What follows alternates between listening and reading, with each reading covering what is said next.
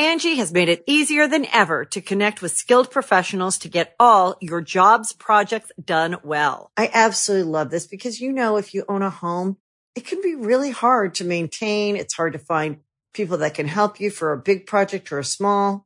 Well, whether it's in everyday maintenance and repairs or making dream projects a reality, it can be hard just to know where to start. But now all you need to do is Angie that and find a skilled local pro who will deliver the quality and expertise you need.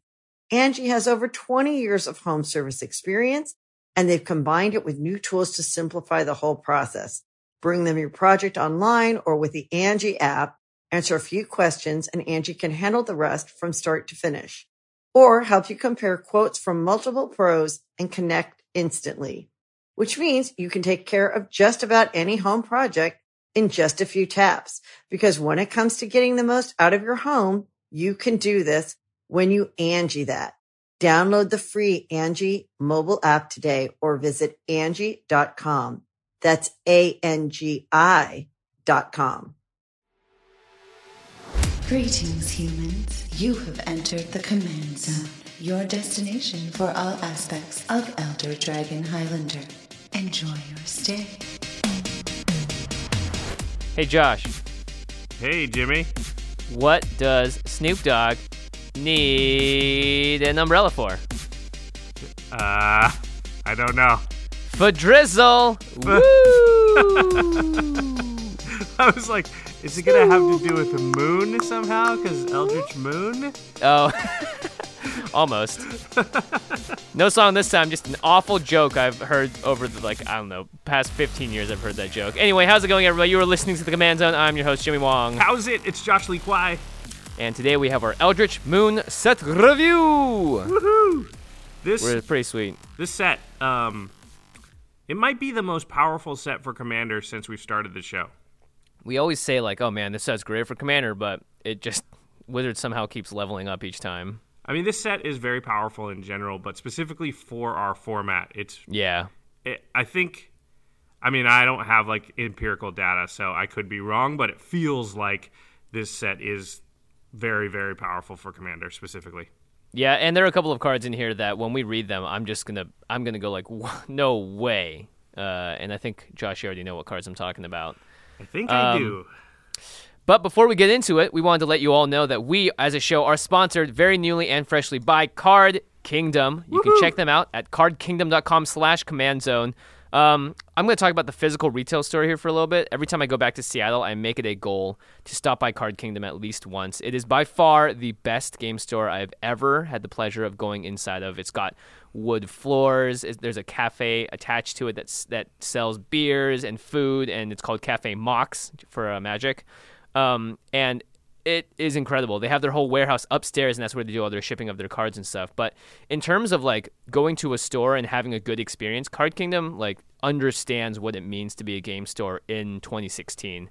And it's by far one of the reasons why it's my favorite, and I'm so happy that it's a Seattle-based store because every time I go home, I get to go check it out. Yeah, I'm actually hoping to visit when we're up there for PAX. Ooh, wow, that's another announcement packed into one, isn't it? Yes, we will be at PAX. It's official. Very exciting, and I've seen all the pictures of Card Kingdom. It looks like an amazing place to hang out. I'm really excited to go check it out when we're there. Yeah, and you can just pick up a board game to rent for free, go to a table, play with friends. They have a lot of Magic events there as well. Not to mention, of course, they also have a very large store, and they're incredibly good at shipping and getting cards to you very quickly. And because of that, 2 prizes have already been sent out to 2 of our winners for the Keys to the Kingdom giveaway. Josh, what's that?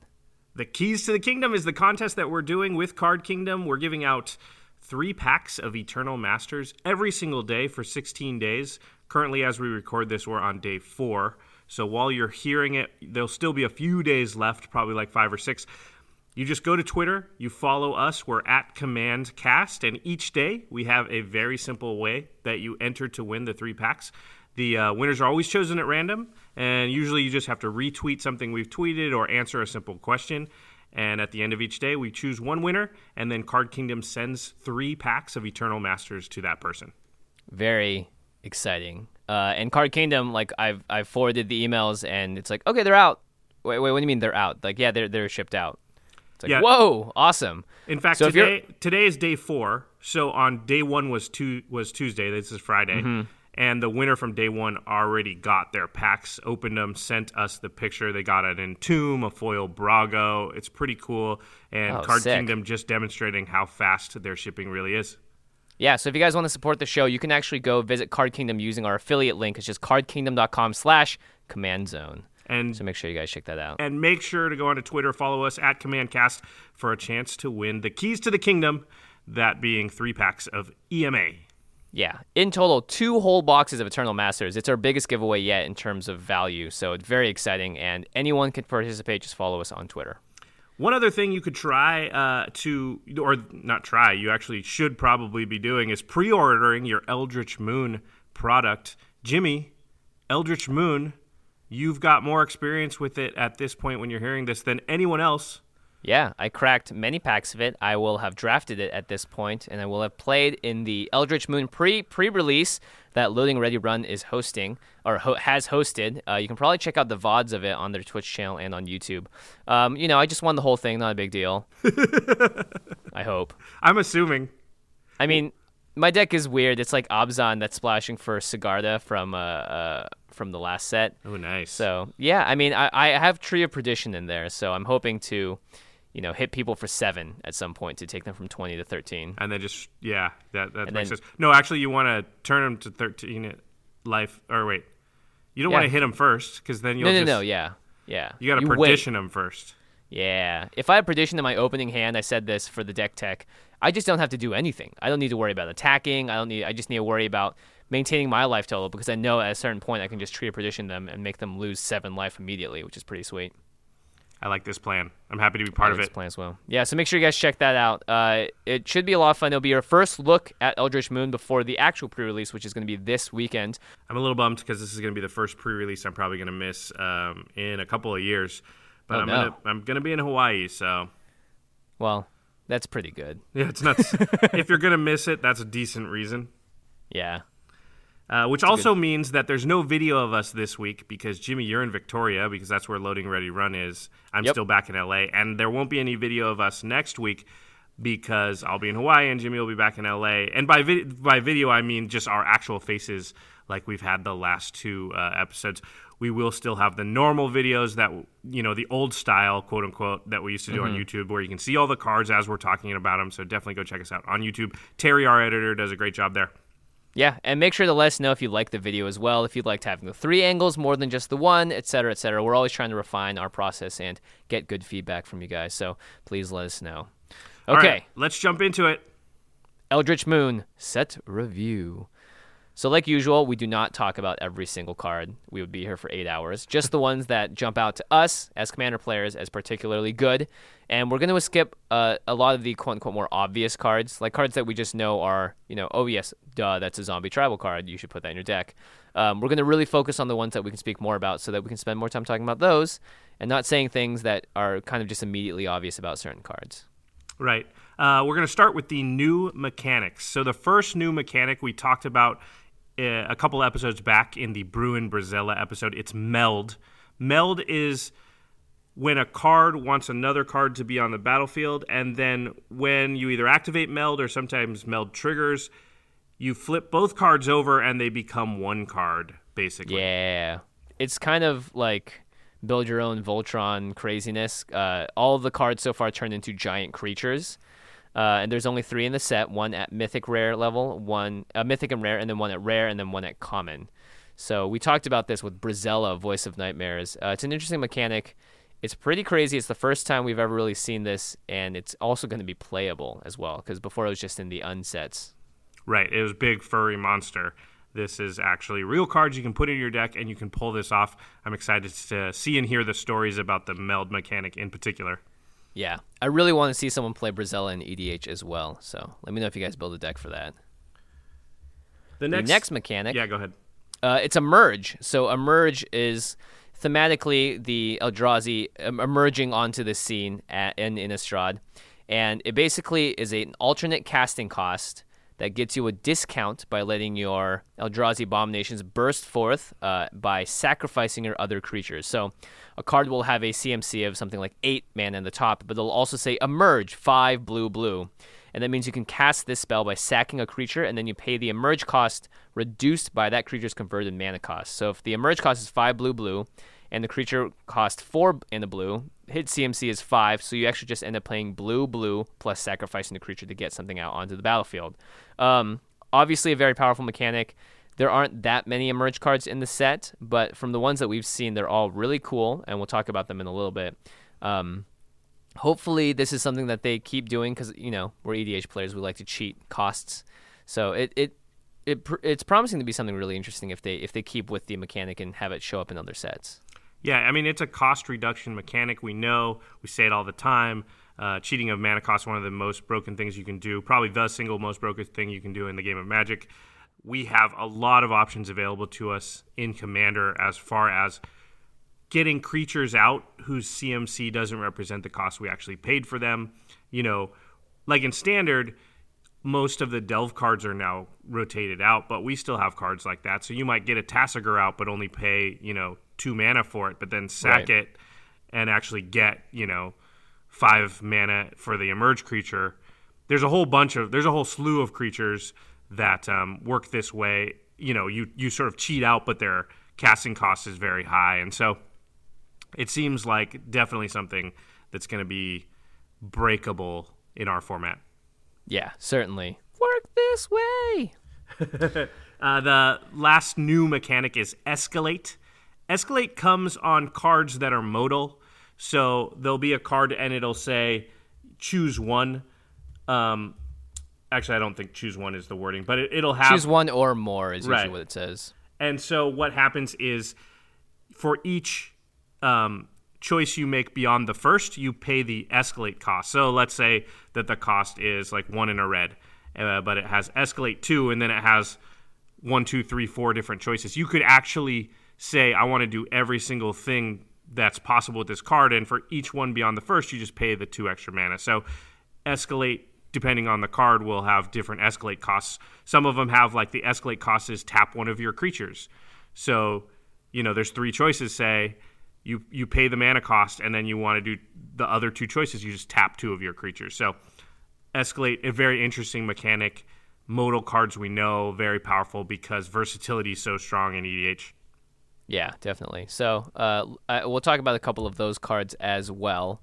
But yeah, the ability to pick and choose sort of what you want to do is, of course, very powerful in EDH. So let's move on. There are a bunch of new legendary creatures in this set, which means new possibilities at Commander, and that's very exciting. We've already talked about a few of these. If you guys want to hear about Gisela the Broken Blade, Bruno the Fading Light, and Emrakul the Promised End, we talked about those, I think it was 2 episodes ago now. Yep. So just make sure you guys check that episode out for a much more in-depth breakdown of those creatures. We won't talk about them as much here. The first one up, though, is Ishkana Graph Widow.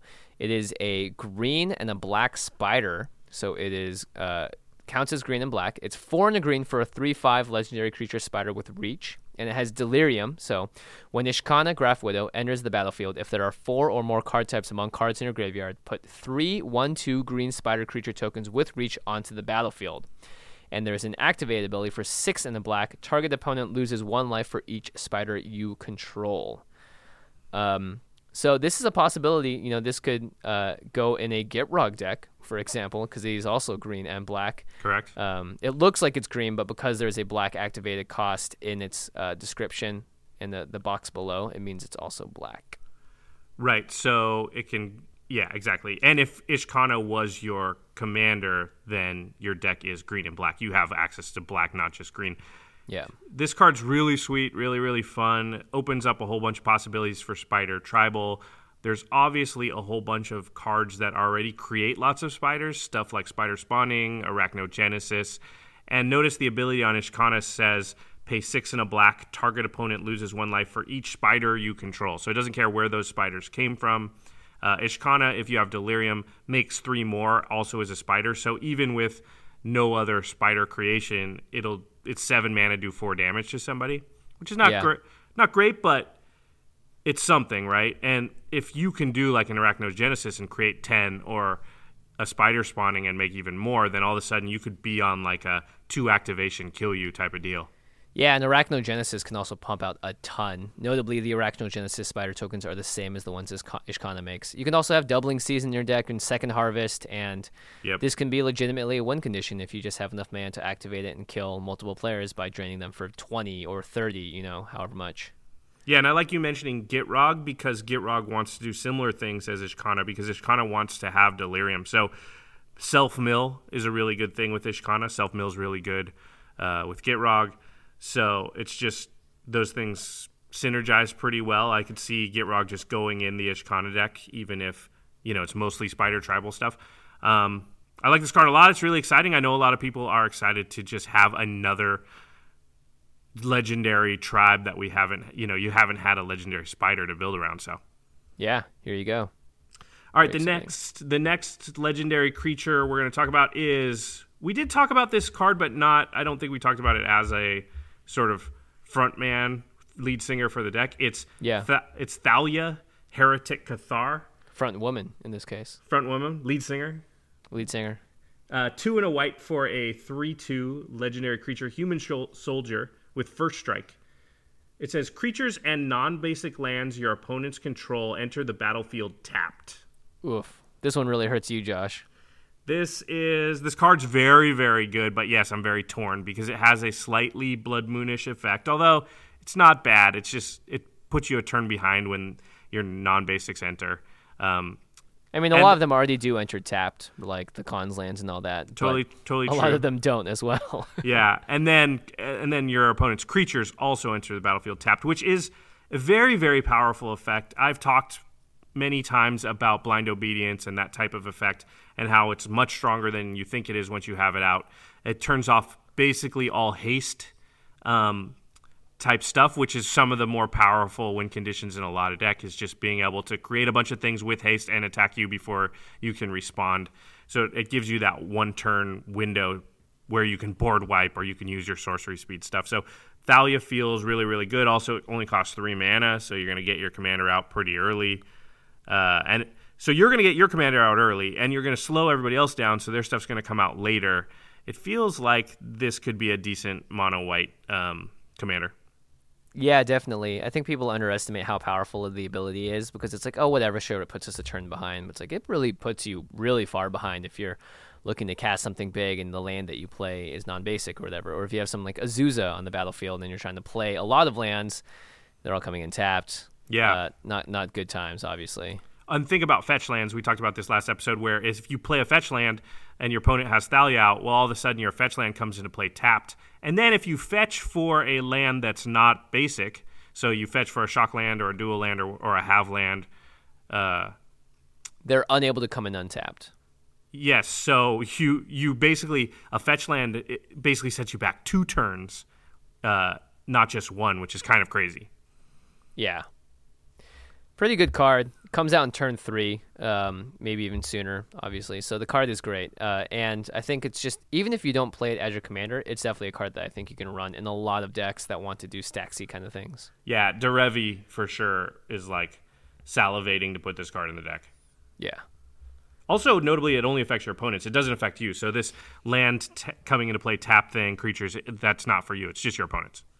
Yeah, not to mention, like, this makes a huge effect later in the game when people are trying to play really big, significant things. Like, someone tries to drop Kiki Jiki. Oops, sorry, can't combo off this turn. Yeah, that is actually huge, because it's always going to give you that chance to respond to the Kiki rather than just get blown out by it all in one turn.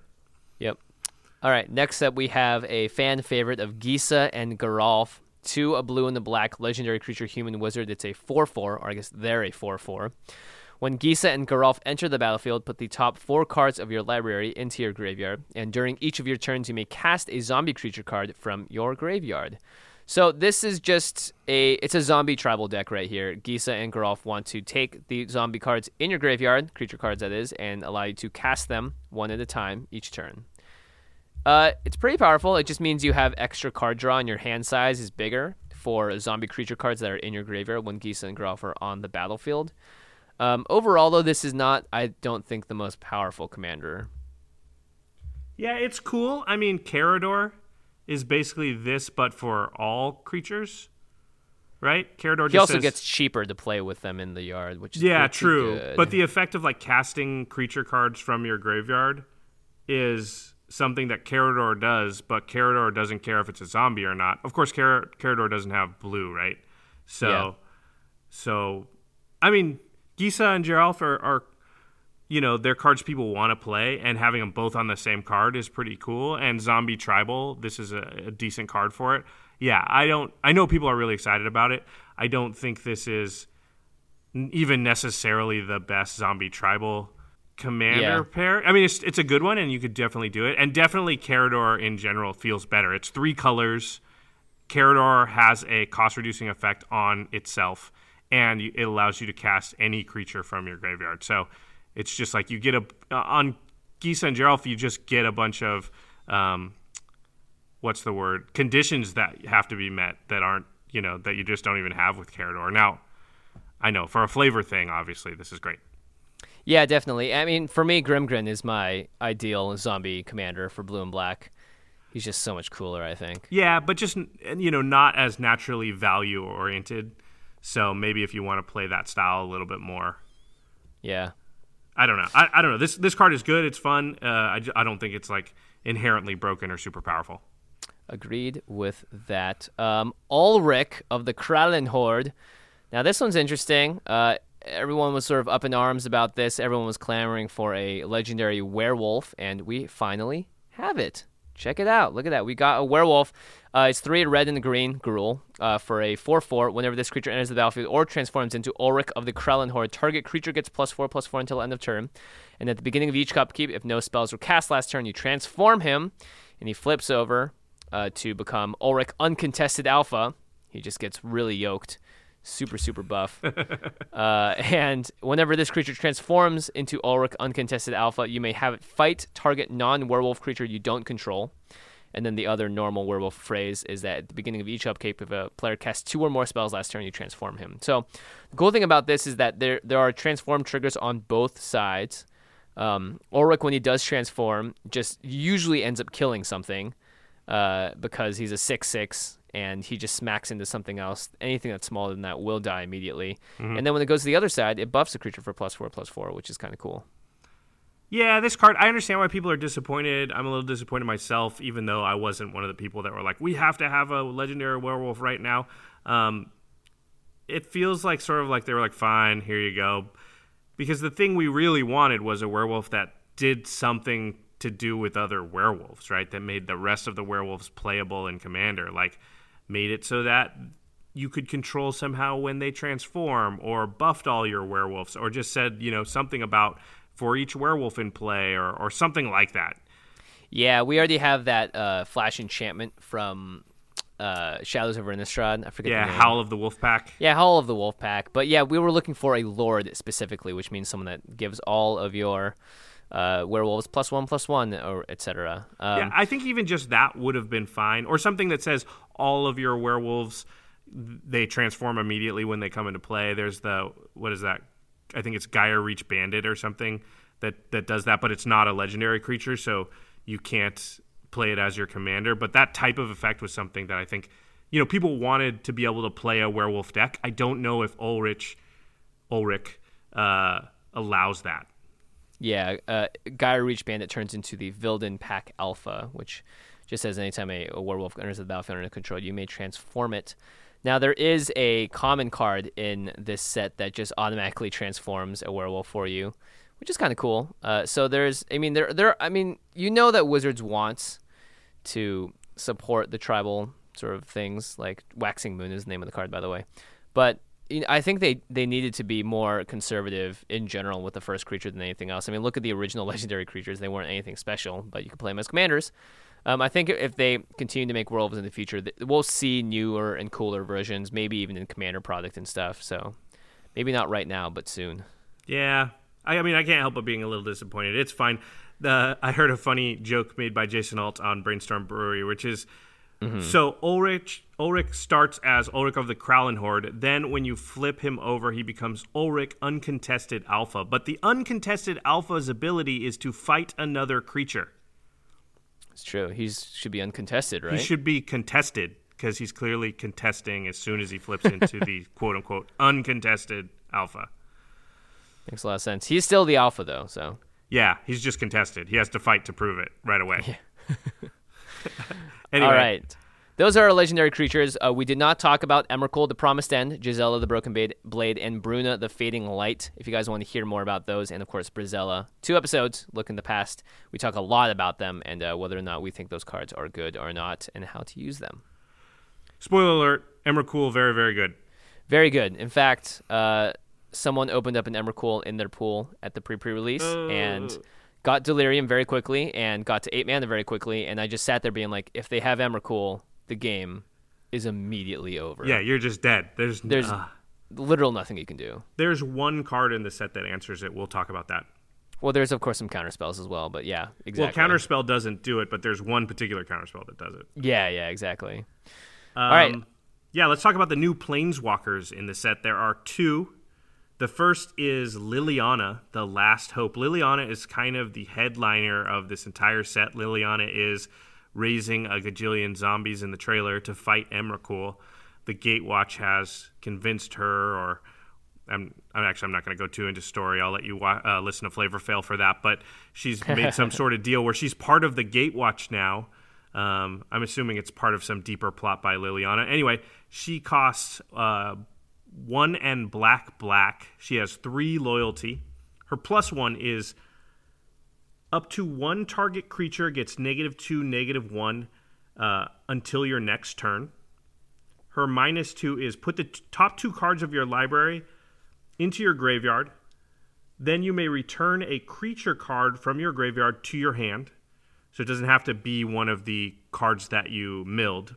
It can be any creature card that's in there. And then her Cool. -7 is you get an emblem with, at the beginning of your end step, put X 2/2 zombie creature tokens onto the battlefield, where X is 2 plus the number of zombies you control.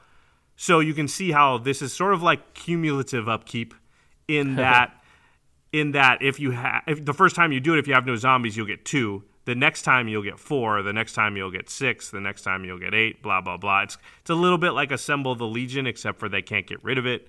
Yeah, it's interesting. She's a 3 loyalty planeswalker. She's nothing close to Liliana of the Veil. What do you think, Jimmy? I think she's fine. I think for Standard, she's going to be great.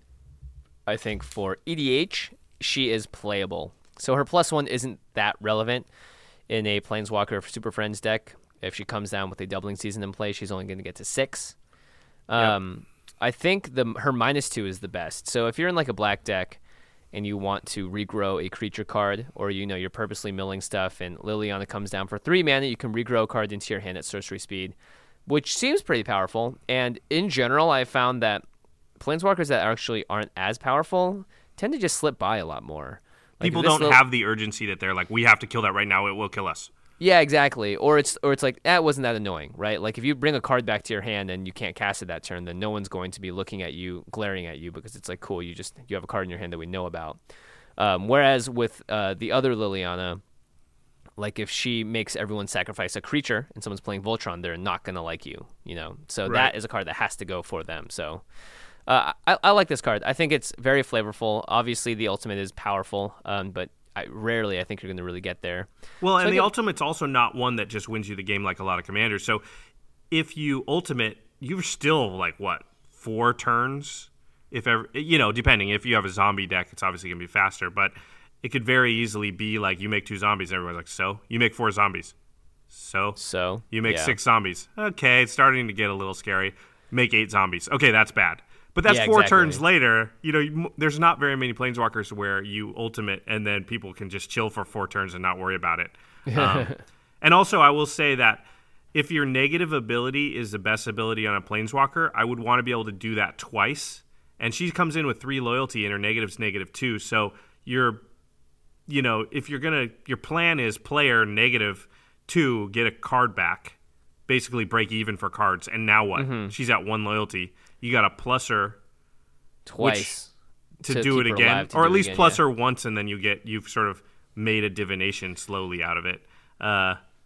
Yeah, I don't actually think it's very good for Commander. Again, it's fine. It's recurable value, so all Planeswalkers are going to be decent.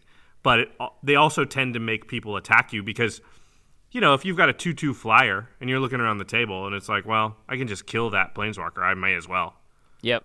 There's no reason not to. And oftentimes people forget to just do it. But yeah, I would rather play a card like Phyrexian Reclamation if you're just trying to get creature cards back to your hand in black. Yeah, exactly. Because it's going to do it. It's going to be harder to get rid of, and also it's not going to paint a huge target on you. Yeah, it's instant speed, all sorts of good things. So Liliana's okay, but she is blanked by another card, another Planeswalker in the set. The only other one, it's Tamiyo, Field Researcher. This one's a little bit better. We have created the greatest Tamiyo that has ever existed, I'm pretty sure. This card is absurd. It's 1 green, white, and a blue, so Bant, 4 mana total, for a 4 loyalty Planeswalker. Her +1, choose up to 2 target creatures until your next turn. Whenever either of those creatures deals combat damage, you draw a card.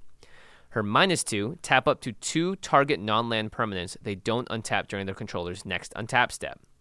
And her -7, draw 3 cards. You get an emblem with, you may cast non-land cards from your hands without paying their mana cost. So there is a card in Magic that already does that. It would be Omniscience. I think Brian Kibler said it best. Just in case Omniscience wasn't enough, we'll just throw an Ancestral Recall in there. Yeah, right? You get to draw 3 cards on top. Oh my gosh. Yeah, this card is ridiculous. Let's talk about her +1 right now. She can target any creature on the battlefield. So if you know a creature that your opponent has is going to attack someone and deal combat damage, guess what? You can +1 her on that creature, and you get to draw a card when they deal damage, maybe not even to you. Yeah, and you get to do it to up to 2 target creatures. And also it says until your next turn. So if you have a creature with Vigilance, you can attack, draw the card, and then if anybody attacks you, you can block, draw the card. Oh my gosh. Because it says combat damage. It doesn't say to a player. Yeah, that's the big one. It just says combat damage. So it can be, you can just literally send it into something and have it bounce off a wall, and you'll still draw a card off it. This seems really good in Standard because of Sylvan Advocate. I think that the +1's just super powerful because it if your deck is built to take advantage of it, you can very easily. I mean, this is a turn 4 play. It costs 4 mana. If you play it on turn 4 and you do have a creature, almost always in a game with 4 or more players, you're just going to have a free attack against somebody. Yeah, totally. Just because people don't usually get out 3-drops. 3-drops are usually Chromatic Lantern in our format. I'm not saying always, but it's very rare that on turn 4 you look around and every single person has a creature. And by the way, her -2 just shuts down stuff like a Gilded Lotus or any other sort of large mana rock that someone's looking to untap and go off with. Let's say someone cast a bunch of stuff and then had a Gilded Lotus at the end. You can actually slow them down significantly, tapping up to 2 different target non-land permanents. They can belong to 2 different players with her -2. Pretty powerful.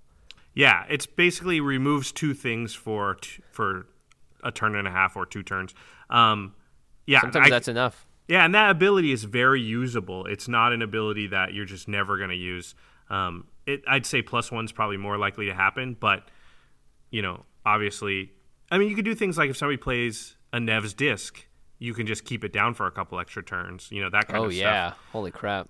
And then her ultimate is very, very, very powerful, and it's a -7, and she starts with 4 loyalty, so it is doubling seasonable. Jeez Louise. Yeah, I always look for that when the Planeswalker comes out. Yes. Can you doubling season with it immediately? Yeah, if you can ultimate, and the ultimate's very powerful, and you basically can say, if I have doubling season out, I can ultimate immediately. That makes the Planeswalker, 2 or 3 times better than it would otherwise be, especially if the Planeswalker's in green, which this one is. Yep. I mean, this is 100% going into any Bant deck I have, definitely my Planeswalker deck. So this card is just very good, I think, overall. Every single ability is very relevant. You're definitely going to be able to draw some cards off of this. I mean, even if they swing at Tamiyo and try and kill her, you get to draw cards, which is great. Yeah, it's very, very strong. I don't know if it goes in every Bant deck. I'm definitely not putting it in my Rune Flicker deck. But right. Again, Derivi loves this card. I don't know. Your Flicker deck, can it untap? Oh, no, it's combat damage, because I was going to say Tim could just go nuts. Yeah, if it wasn't, then that kind of thing. Well, the Tim deck wouldn't want it either, but I mean, it's very, very good. Don't get me wrong. It's very good. I like it. I like it a lot. Hope to open more. I like it a lot. I like it a lot. A lot. Let's talk about the meld cards in the set. Now, we've already talked about Brizella, Bruna, and Gisela. The next one, though, is pretty interesting. It is the Handwear Writhing Township. And by the way, Josh, you 100% called it. Josh was like, is this a meld card, this giant Handwear the Writhing Township? And turns out, yes, it is. Yeah, well, we all get lucky sometimes, Jimmy. Yeah, exactly. So one of them is a land, and you tap 3 red and tap it to, if you own this card as well as the Handwear Garrison, then you can transform it into the Writhing Township. That land also has an ability which you tap red and then tap it to give a target creature haste until end of turn, which is pretty powerful too. I would just play that land by itself, even without the other thing. Well, it also taps for diamond mana, so... Yeah, exactly. Yeah, it's called Handwear Battlements. Yeah, and then the Handwear Garrison is 2 in red for a 2/3 human soldier that when it attacks, you put 2 1/1 red human creature tokens onto the battlefield tapped and attacking. So it's just a very aggressive card. But when you flip it, it becomes Handwear, the Writhing Township, a 7/4 legendary creature Eldrazi ooze with trample and haste. And whenever it attacks, you put 2 3/2 colorless Eldrazi horror creature tokens onto the battlefield tapped and attacking for a total of 13 power, coincidentally. Yeah, this card is really good, and I like that each piece is very playable. So, like you said, Handwear Battlements, it taps for colorless. It also can give a creature haste. That card is playable, even if you're not planning to meld it. And then Handwear Garrison is a 3-mana 2/3. That's sort of like a Goblin Rabblemaster, because when it attacks, it puts 2 more 1/1s onto the battlefield, tapped and attacking. That's a little bit not as good in our format, but still, it's definitely playable, because if you play on turn 3, you're probably going to get 2 or 3 attacks out of it, which means you're going to get 4 extra 1/1s out of it. That's pretty good in a tokeny type deck. I can see it being playable. It's not the strongest card ever in Commander on its own, but given that you can also sometimes meld it into this crazy 7/4 trample, make 3/2s, 2 3/2s when it attacks, and that's just big game right there. Yeah, agreed. So I think that is pretty awesome. I love the idea of a giant building writhing towards you and squirting out Eldrazi left and right. Well, the picture is in your head is awesome. The picture is crazy. I hate to have it coming at me. So the other meld card in the set is Midnight Scavengers and Graph Rats. And Graph Rats has no text, it's just a 2-mana 2/1. That the text just basically pairs with the Midnight Scavengers. Midnight Scavengers is a 4 in the black for a 3/3. When it enters the battlefield, you can return target creature card with CMC 3 or less from your graveyard to your hand. So you can actually get the Graph Rats back if you wanted to, if they got to the graveyard somehow. And at the beginning of your combat step, they exile themselves and meld into the Chittering Host if you control both, which is a 5/6 haste menace, and when it enters the battlefield, other creatures you control get +1/+1 and gain menace until end of turn. So very aggressive, wants to get in there. This also could be a game winner, depending on the deck that you're playing. Yeah, I think it can serve a similar role to Craterhoof Behemoth. Obviously not as good, but fulfill that role of, like, once you are going wide enough, then all of a sudden it makes all your guys way hard to block, and they're a little bit bigger. This is in black, no less, as well. So. Yeah, so it's something you could get in mono black. It's interesting that each of the meld cards have sort of a slightly different timing of when you flip them. Gisela and Bruna do it, I believe, on your end step. Yep. Graph Rats and Midnight Scavengers are at the beginning of combat, and then Handwear, the Writhing Township, actually is an activated ability on the land, so you sort of choose that one. Yeah, that's just an interesting part of the meld mechanic, I guess, is they decided not to go with like a standard werewolf style. This is when it happens. Yeah, so it's interesting. I don't know. This one, the Graph Rats, Midnight Scavengers turn into the Give All Your Dude Menace. I don't know if it's really that great, how often it's going to pull off. I guess Midnight Scavengers is sort of playable on its own because it's sort of a Gravedigger. Yeah, I mean, honestly, like, if you're putting a 2-mana 2/1 rat in there and hoping you're going to draw both pieces of the puzzle and then you're going to have it transform in order to let all your creatures swing out, I think it's a little much to ask for. That's why we spent the entire episode on Bruna and Gisela talking about how to just get them into your hand or graveyard so that when you cast it, you actually get to get the cards back into play. I mean, you are in black, so your ability to tutor is better than any other color, but really, are you going to tutor for this? Like, you're going to be tutoring for, I don't know, grave packs and like super awesome cards that are crazy, not a 2/1 rat and not a 3/3 that gets you back a converted mana cost 3 or less to your hand from your graveyard. Yeah, I think you're right. It's probably not the greatest. Yeah. Anyway, that is it for the cards that are not colored, /land, /multicolor, /artifacts. So let's go and break it down by color now. This is always random, so there's no sort of bias to starting with one color. Today we're starting with black, and with the Tree of Perdition. 3 in the black for a creature plant that's a 0/13 defender. Very thematic. You can tap it to exchange target opponent's life total with Tree of Perdition's toughness. A lot of people sent this in as a combo with Soul Separator, saying that you can make a 1/1 spirit token that can exchange an opponent's life with this toughness to take their life essentially to 1, which is hilarious. I mean, it's sweet with Soul Separator. It's also sweet with Triskaidekaphobia because you set their life total to 13 and then they lose the game on your upkeep. Yep. It's also because you just can time it to right before your upkeep. Yeah, it also just does 27 damage. like I don't care if you don't have that combo. If you tap it and somebody's at 40 and you take him to 13, that's crazy. Yeah, that's not to mention you can do it multiple times if you have Fate Stitcher or some kind of untapping creature. Yeah, or you even have there's a bunch of artifacts that let you untap creatures that have tap abilities, or Staff of Domination, or there's a million cards that let you untap your creatures. I'm actually, just because of this card, thinking of changing my Tim deck to 5-colored it, because there's a couple other black cards that have good tap abilities, Royal Assassin, Visara, that type of stuff. So I was literally considering just increasing the Tim deck to 5-color just to put Tree of Perdition type shenanigans in there, because it would be sweet to get Tree of Perdition out and then just tap it 4 times all in that same turn to bring everybody to the 13. You're an evil man, Josh. I like it. I like it. Gonna go 5-color for this Tree of Perdition. That's how much I like it. I don't know how good it actually is. It's sort of like janky good, but it's just so cool that I'm very excited about it in general. 27 damage is nothing to scoff at, honestly. In a limited game, in a normal game with 20 life, it's not so great. But yeah, because it's only 7 damage there. Yeah, but otherwise, yeah, this thing is a house, I think. But it's hard to pull off, right? Like, you have to tap it, and people just aren't generally going to let you do that. Yeah, you have to sneak it in, essentially.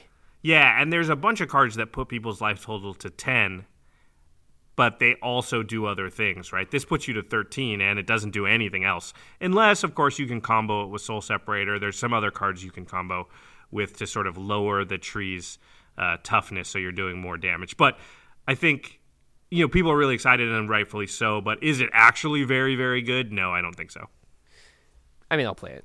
Yeah, I want to make a Triskaidekaphobia deck anyway. For sure. The next one is Crypt Breaker. It's 1 black for a creature zombie, 1/1. You pay 1 and a black, tap the Crypt Breaker, discard a card, put a 2/2 black zombie creature token onto the battlefield. And you can also tap 3 untapped zombies you control, draw a card, and you lose 1 life. That's what I'm excited about. In a zombie deck that is tribal, just being able to instant speed tap 3 zombies to draw a card and lose a life, that's very powerful, I think. And it synergizes super well with itself because you can use the discard ability to make the zombies that you can later tap to draw the cards. Yep. And then once you're drawing cards, you can sort of turn the lands that you draw that maybe you don't need into more zombies. It's sort of a snowbally card. It's slow inevitability. I don't think it's amazing for Commander. It's good, though, in a zombie deck. Also, it's a 1-drop. And just having a viable card to play on 1 that does stuff for you is very strong. I agree. I think too much has to be said about this card other than I do like it. I like the flavor of it, and I think if you're playing a zombie tribal deck, you would not want to not run this. There's a lot of nots in that sentence. You would not want to not think about not doing it unless you... Yeah. Man, you are twisting those words up into a knot right there, Josh. Very nice. Next up, we'll talk about this card very quickly. I just put it on here because I think it's pretty powerful. Voldaren Pariah. It's a 3 black vampire horror that's flyer that's a 3/3. And if you sack 3 other creatures, you can transform Voldaren Pariah. You can also madness this out for black. So if you discard your card, you discard it into exile, and then you can cast it for its madness cost, or it just goes to your graveyard. Now, When it flips over, you're like, wait, sack 3 creatures. Well, guess what? It becomes a 6/5 Eldrazi vampire with flying, and then when this creature transforms into Abolisher of Bloodlines, target opponent sacrifices 3 creatures. That can literally straight up destroy someone's entire board. There are so many times in EDH when someone just has 3 different creatures out that are just doing so much work, and it's like, well, I don't have a board wipe, and I can't point individual removal at all 3 of them. Ugh. Yeah, this card is pretty sweet. Designed, actually, by my friend John Stone, who I went to high school with and works at Wizards. Really? Yeah. He Awesome. Facebooked me about it and said, I got another card that I designed, and I was like, this card is sweet. Yeah, this card is really cool. Yeah, Sacking 3 creatures is big game, I think, in EDH. Yeah, and you're going to be in a deck where your 3 creatures are tokens or stuff that wants to go to the graveyard because you're in black. I mean, this is going to go into decks that are looking to sack their own creatures or don't care if their creatures die. And it's going to be used against decks that very much care if their creatures die. You know, things like Narset and Jaleva and things that are playing like Ulamogs and whatnot. Stuff that's hard to kill, but sack effects usually do well against them. This pairs really well with Cryptbreaker, which we just talked about, actually, because you can discard the Voldaren Pariah, play its Madness cost, and then using the zombies you made, sacrifice it to Voldaren Pariah, and then make someone stay pretty bad. Combo! Combo! All right, moving on to White. Oh, boy, White. Whew, White's got some heavy hitters here. This is the first card we're going to talk about is one of my picks for most powerful commander card in this set. I don't think it's number 1, but it might be. It'll in the right situation. Anyway, let me read it. It's called in the running. It's called Deploy the Gatewatch. It's 4 white for a sorcery. Look at the top 7 cards of your library. Put up to 2 Planeswalker cards from among them onto the battlefield. Put the rest on the bottom of your library in any order. It's Collected Company, but for Planeswalkers, but there's a major difference between Collected Company and Deploy the Gatewatch in that Collected Company only allows 3 CMC or less. Deploy the Gatewatch, any CMC. So you Ugin. You can get Ugin and Karn out with Deploy the Gatewatch. They, of course, have to be in the top 7 cards in your library, but that's 15 mana worth of Planeswalker you'd get for 6 mana. Yeah, pretty powerful. Not to mention we can stack our deck. This is EDH, of course. We'll do it all the time. So, yeah, this card I think has the potential to just be a game ender if you have like a scroll rack in your deck. Yeah, you have a scroll rack, you have a brainstorm. You're going to play it in a deck with a lot of Planeswalkers. You're probably going to, not probably, but you very well could have Jace the Mind Sculptor who stacks the top of your deck. There's things like Sensei's Dividing Top. There's a million stack the top of your decks type cards. I mean, Narset already runs a lot of Planeswalkers and those type of cards. This feels very, very breakable to me. And if you get Karn and Ugin, or, I don't know, Nicol Bolas and Ugin, or even Elspeth and Karn, on turn, and you power this out a turn or 2 early. So if you get both of those out on turn 4 or 5, that's just game, right? There's a world where you can do this on turn 3 with like a Soul Rings and Mana Crypts and stuff. Mana Crypts and Mana Vaults, all that stuff, yeah. So, the card's very powerful, obviously. If you have a Super Friends deck, you don't even need to worry about density of Planeswalkers in your deck. You should never be using this, I think, unless you are able to stack the top of your deck, because a 100-card deck and not knowing if you're going to get a Planeswalker, it's not worth it. Yeah, and you probably need a pretty high density of Planeswalkers just so you'd also have 2 available to you either in your hand or near the top of your deck. So it's not playable in every deck, but if you've got a deck that's got 20 or so Planeswalkers, I think, and like you said, you have the deck stacking. Is there a name for cards that sort of stack the top of your deck? Oh, I don't know, actually. Like, it's tutors if you look through your whole deck, but what's it called if you stack the top, like scroll rack? I don't know. Anyway, if you have Usually those just cards deck already. manipulation. Yeah, maybe that's it. Anyway, this card, under those circumstances can be so powerful, though. Yeah. Next up, another very cool card, Sigarda's Aid. It's just an enchantment that costs white. It says you may cast aura and equipment spells as though they had flash, and whenever an equipment enters the battlefield under your control, you may attach it to target creature you control. Whoa, that second part is nuts. That's crazy. This card is really, really crazy. Yeah. This is built for Voltron. This is built for EDH. I'm sure there's some constructed decks in Modern maybe that want this, like Boggles or something maybe, but like equip costs are often the bane and why a lot of equipment just are bad. Yeah, for sure. Because a lot of them have like great, like you're like, sweet, if I could get it on my creature, that's awesome. But I don't want to pay 4 mana for that and then pay 4 mana to equip it. This is, yeah, it gives them all flash and then it equips for free. Wow, this card seems super, super, super good. Yeah, and the fact that you can do it at flash speed, so you can do something like, the equipment that gives your guy infect, and then, at the end step, and then be like, hey, guess what? I didn't even need to equip to, like, I can hold up mana the entire time to have counterspell or whatever, because I didn't need to worry about tapping out to equip this card. You weren't able to get me at the sorcery speed equip of this card to just immediately equip to my creature. So, very powerful, very, very powerful. Yeah, I like this card a lot. It's going to go into a ton of the Voltron decks. It's good because I feel like the Voltron decks have sort of they've been solved a little bit. Everyone has stuff in their deck to beat Voltron, and so Voltron needs a little bump. Yeah, 100%. The next one is Selfless Soul. Spirit, actually, we translated it a little incorrectly. Oh, sorry. I think it was in like Portuguese or something before, yeah. or Korean, and it got translated. So Selfless Spirit. It's 1 and a white for a 2/1 flying spirit cleric.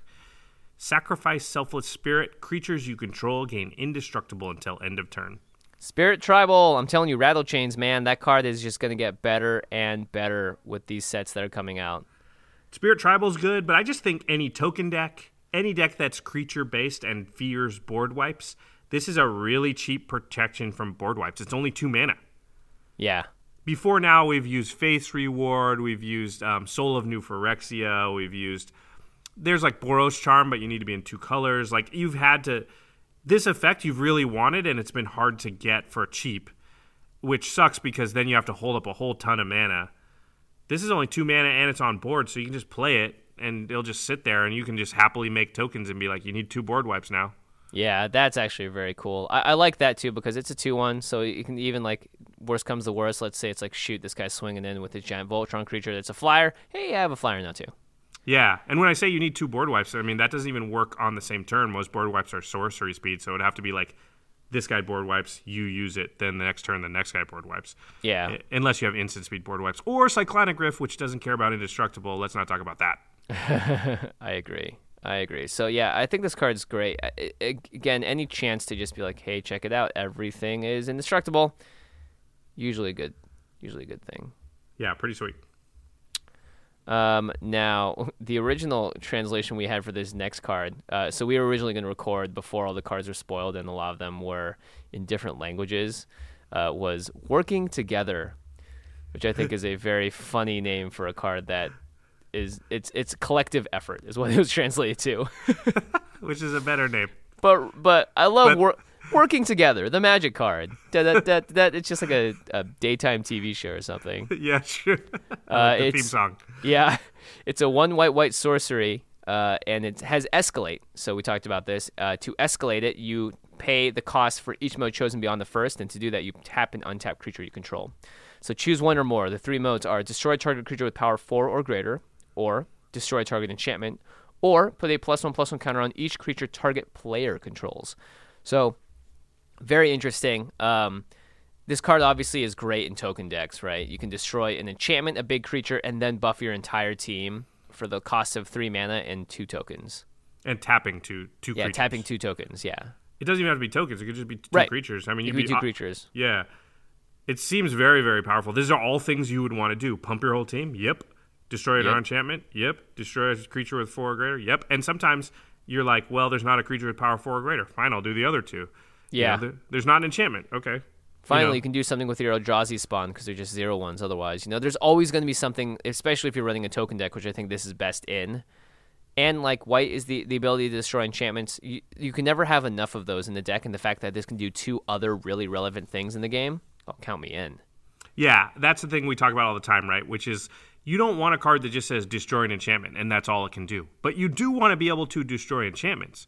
So what you want is a card that does something else but can destroy an enchantment in those instances where that's what you really need to do. This one, you also want a card that says destroy a creature. This is power 4 or greater. It's a little bit more narrow, but at the same time, you don't want a card that only does that because that card doesn't do anything when an enchantment's the thing that's really, messing you up. So versatility, Super, super powerful. Yep. I definitely like working together. This next one is also on my list of top 4 cards in the set. It's Thalia's Lancers. We talked about it a little bit last episode. It's 3 and 2 white for a 4/4 human knight with first strike. When Thalia's Lancers enters the battlefield, you may search your library for a legendary card, reveal it, put it into your hand, then shuffle your library. So it tutors up a legendary card. Not creature, legendary card. Yeah, that's pushed. That is definitely pushed. This feels really, really interesting, and it makes you speculate to the future because I think we talked about this already, but usually these days they like to keep the color pie separate as far as what each color can tutor for. So black generally can tutor for anything. Blue, usually instants and sorceries. Red, if it tutors, there's usually a downside connected to it. It's also instants and sorceries, sort of. White is usually auras, equipment, artifacts. Yeah. Green is almost always just creature.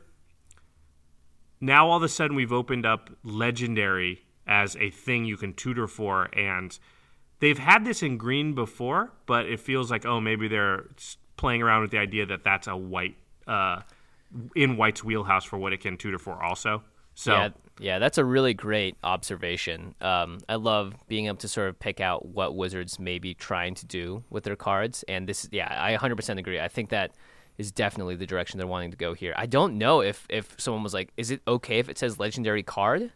Should it just be a legendary creature? And everyone's like, who knows? Let's find out. And I think it does feel like if it said legendary creature, it feels like that should be green, right? Yeah, but because it's a creature tutor. But in this case, legendary card can apply to lands, it can apply to artifacts, it can apply to a lot of different things here. So I'm really interested to see how this does if people really play it a lot in their decks. Because 3 white, again, it's not super cheap for a tutor, obviously. If you're playing black, you can just play, demonic tutor and get anything or whatever. So I'm interested to see if this really catches on in decks that want to play it. Because having a 5-drop that tutors is pretty good, and it goes straight to your hand. Not to mention the 4/4 first strike. I mean, it's a respectable creature. And it's surprising how many legendary cards there are. Just think if you're in a red-white token deck, you can go find Perforos. Oh, gosh. And that's the most powerful deck or card in that deck probably. So, and there's, like you said, like you might be able to go find a legendary land, like, I don't know, Minamo or something cool like that. There's it, and again, it's versatility. So if you have a few legendary cards in your deck, it allows you to go find the one that's sort of right for that circumstance. Yeah. I'm very much looking forward to see what's going to happen with this card in the future. So I think this is going to end up in a lot of white decks, especially mono white or white or Boros or decks that are missing the colors that really have the strong tutors. Yeah, you're gonna have a reason to play this in those decks for sure. All right, now let's move on to blue. Blue has some really interesting cards. The first one up is Mind's Dilation. This has to be one of my favorite arts in the set. It's really cool looking. Another one I've pegged as top 4. Yeah. 5 blue for an enchantment. Whenever an opponent casts his or her first spell, each turn that player exiles the top card of his or her library. If it's a non-land card, you may cast it without paying its mana cost. Whoa. Okay, for one, an opponent. So that means that around the table, it's not target opponent. Every single player is going to be affected by this except for the person that casts Mind's Dilation. Oof.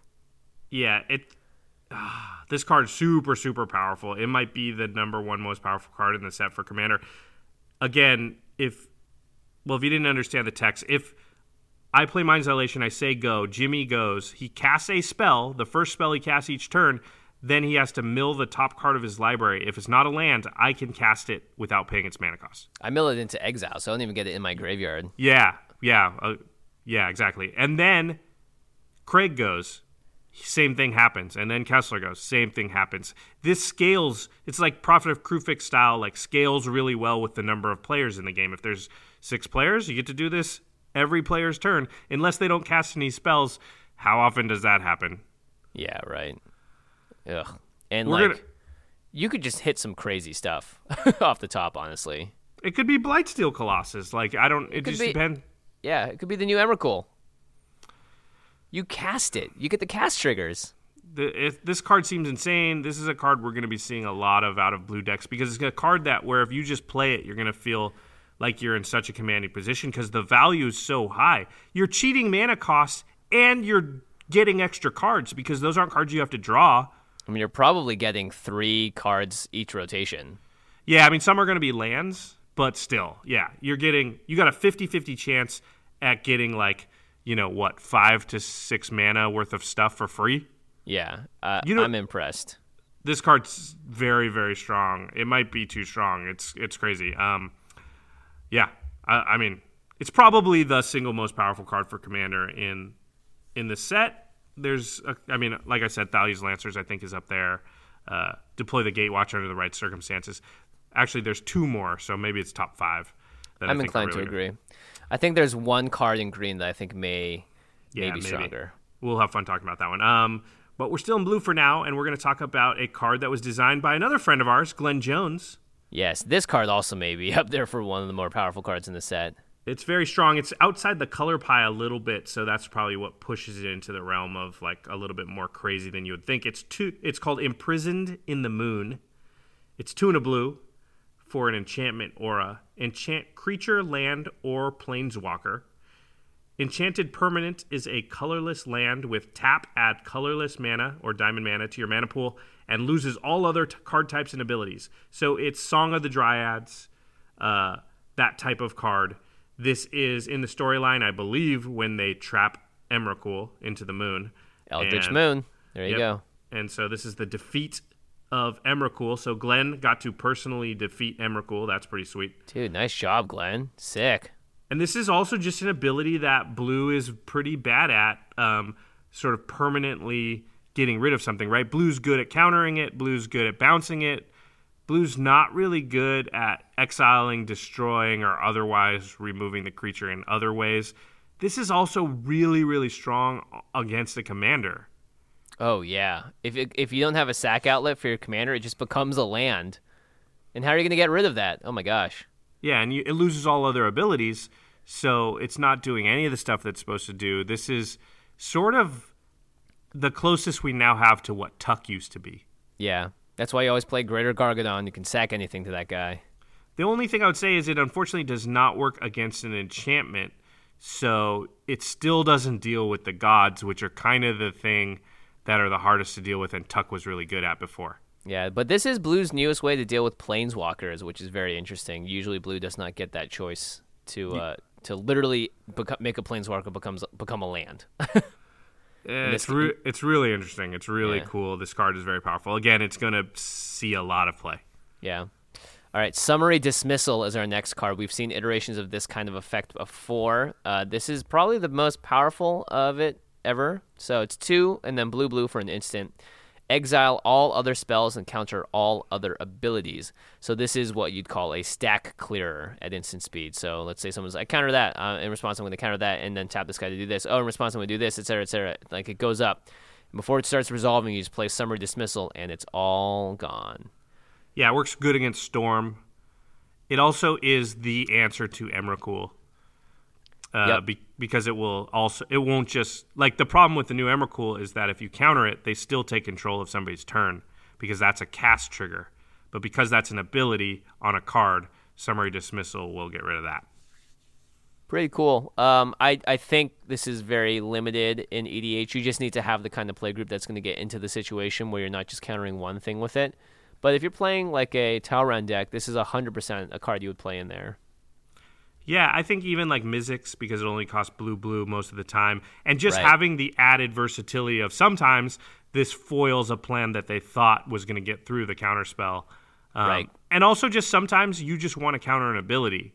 So it counters a Planeswalker ability, it counters, an ability on a land.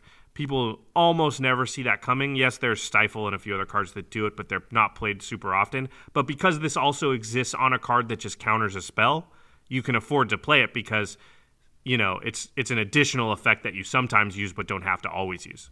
Yeah, pretty cool. Here comes the one that we always have one of these in every set, some kind of clone. Yeah, they've gotten really creative with their clone variants. This is no exception. It's called Identity Thief. It's 2 and 2 blue for a shapeshifter, a 0/3. Whenever Identity Thief attacks, you may exile another target non-token creature.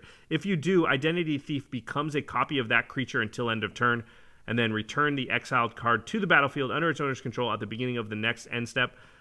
What's really interesting, so you attack with Identity Thief and you choose any non-token creature on the board, not just your own. So you can get rid of one of their defenders, and then the Identity Thief becomes that card until end of turn, and then their card comes back. So you don't actually exile it for good.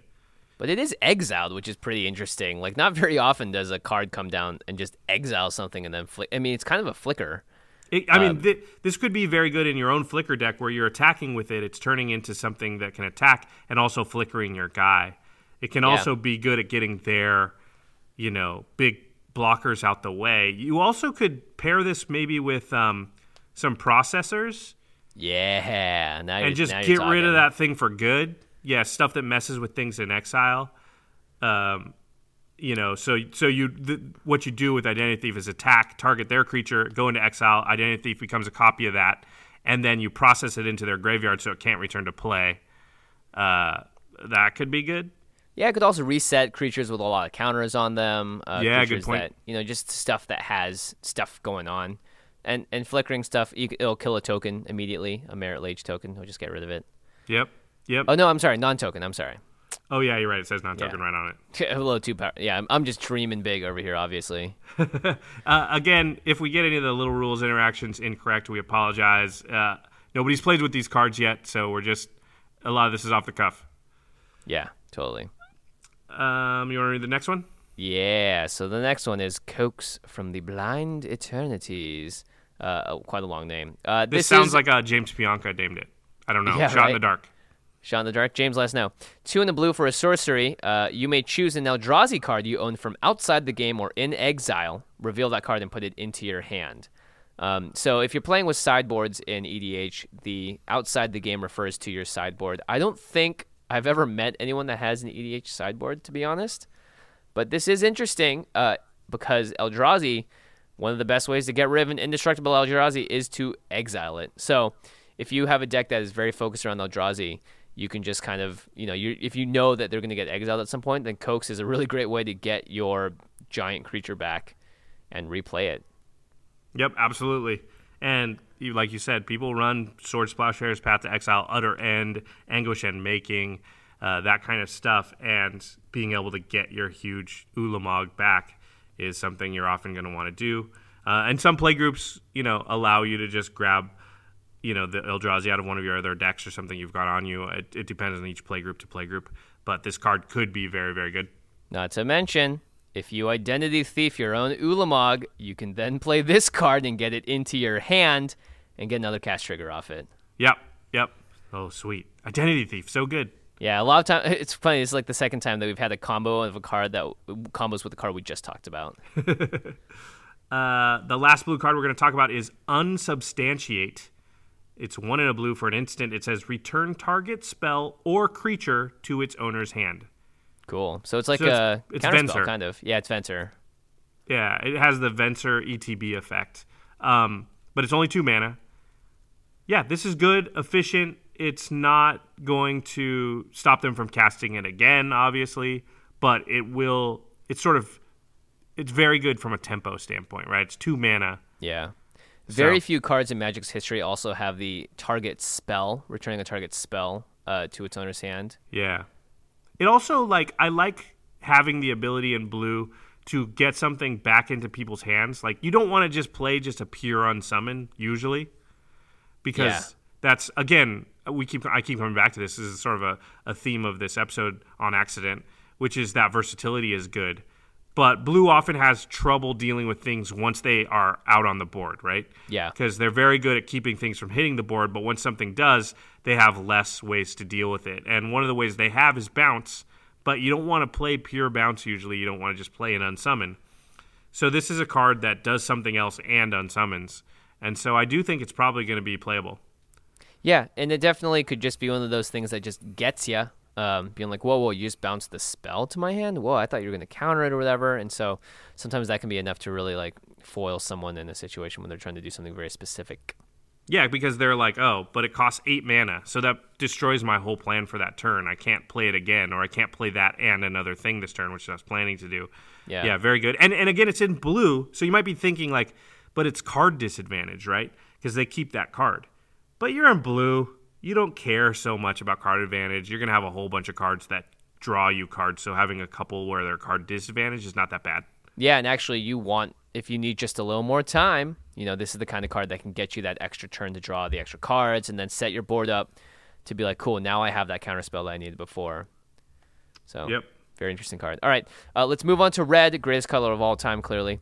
Red's got some really interesting cards. Nahiri's Wrath is the first one, 2 in red for a sorcery. As an additional cost to cast Nahiri's Wrath, discard X cards. Nahiri's Wrath deals damage equal to the total converted mana cost of the discarded cards to each of up to X target creatures and or planeswalkers. So this really reminded me of my Felden deck. Felden's the guy that wants to play around with your graveyard. And there aren't too many cards that really throw stuff to the bin in an efficient way. And Nahiri's Wrath is this great thing to like, great, I tossed 10 CMC worth of cards into the bin. I can split it up to 2 different creatures because it was 2 different cards, and just you can kill 2 things. Yeah. So you do lose some cards. It's card disadvantage in a way, but if your deck's built, again, to make use of it, or if you're playing like an artifact recursion deck, then you're not really worried about that in this case. And it's actually, you want to get stuff in the bin so you can cast it for cheaper later on, and you can kill some stuff on the way out as well.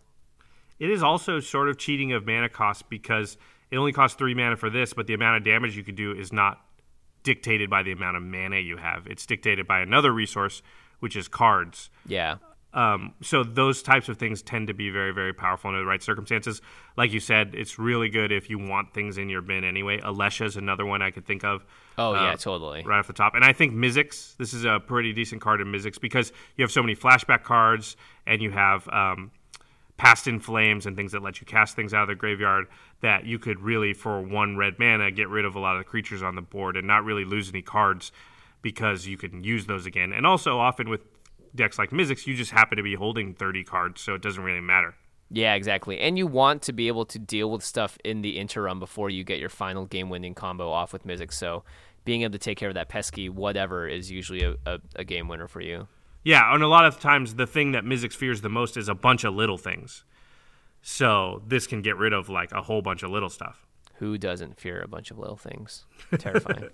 Emrakul, clearly, a bunch of little zombies. He's scared of them. Yeah, exactly. She, I mean. I was always afraid of Chucky, that doll. Yeah, little. Oh my gosh, terrifying. Sorry, Jack. Chucky's back. Oh God, don't. I'm going to have nightmares tonight. The next one is Mirror Wing Dragon. 3 and 2 red for a creature dragon, a 4/5 flyer. Why do I get the ones with all the text? Okay, whenever a player... Here's Wrath had a lot of text too. Come on. Whatever.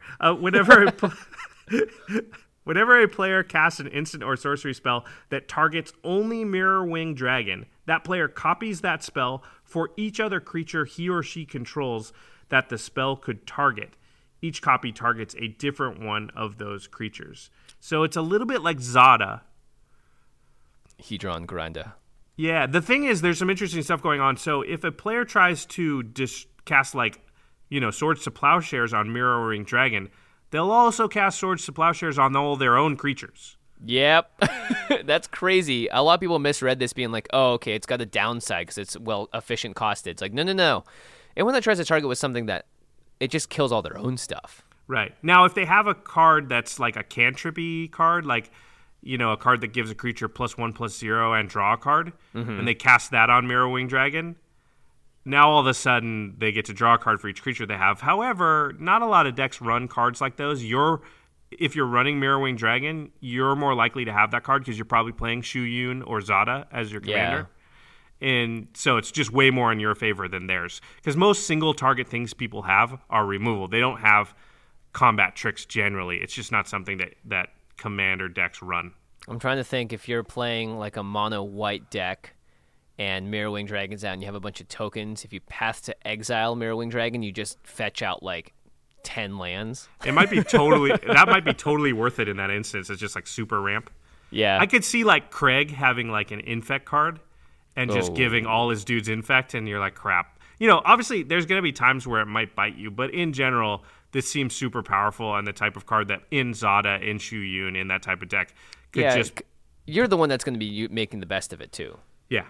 So, but it's going to lead to some sweet stories because where your opponents are like, well, this is not why this card is in this deck, but with Mirror Wing out, I'm going to do this weird thing. Yeah.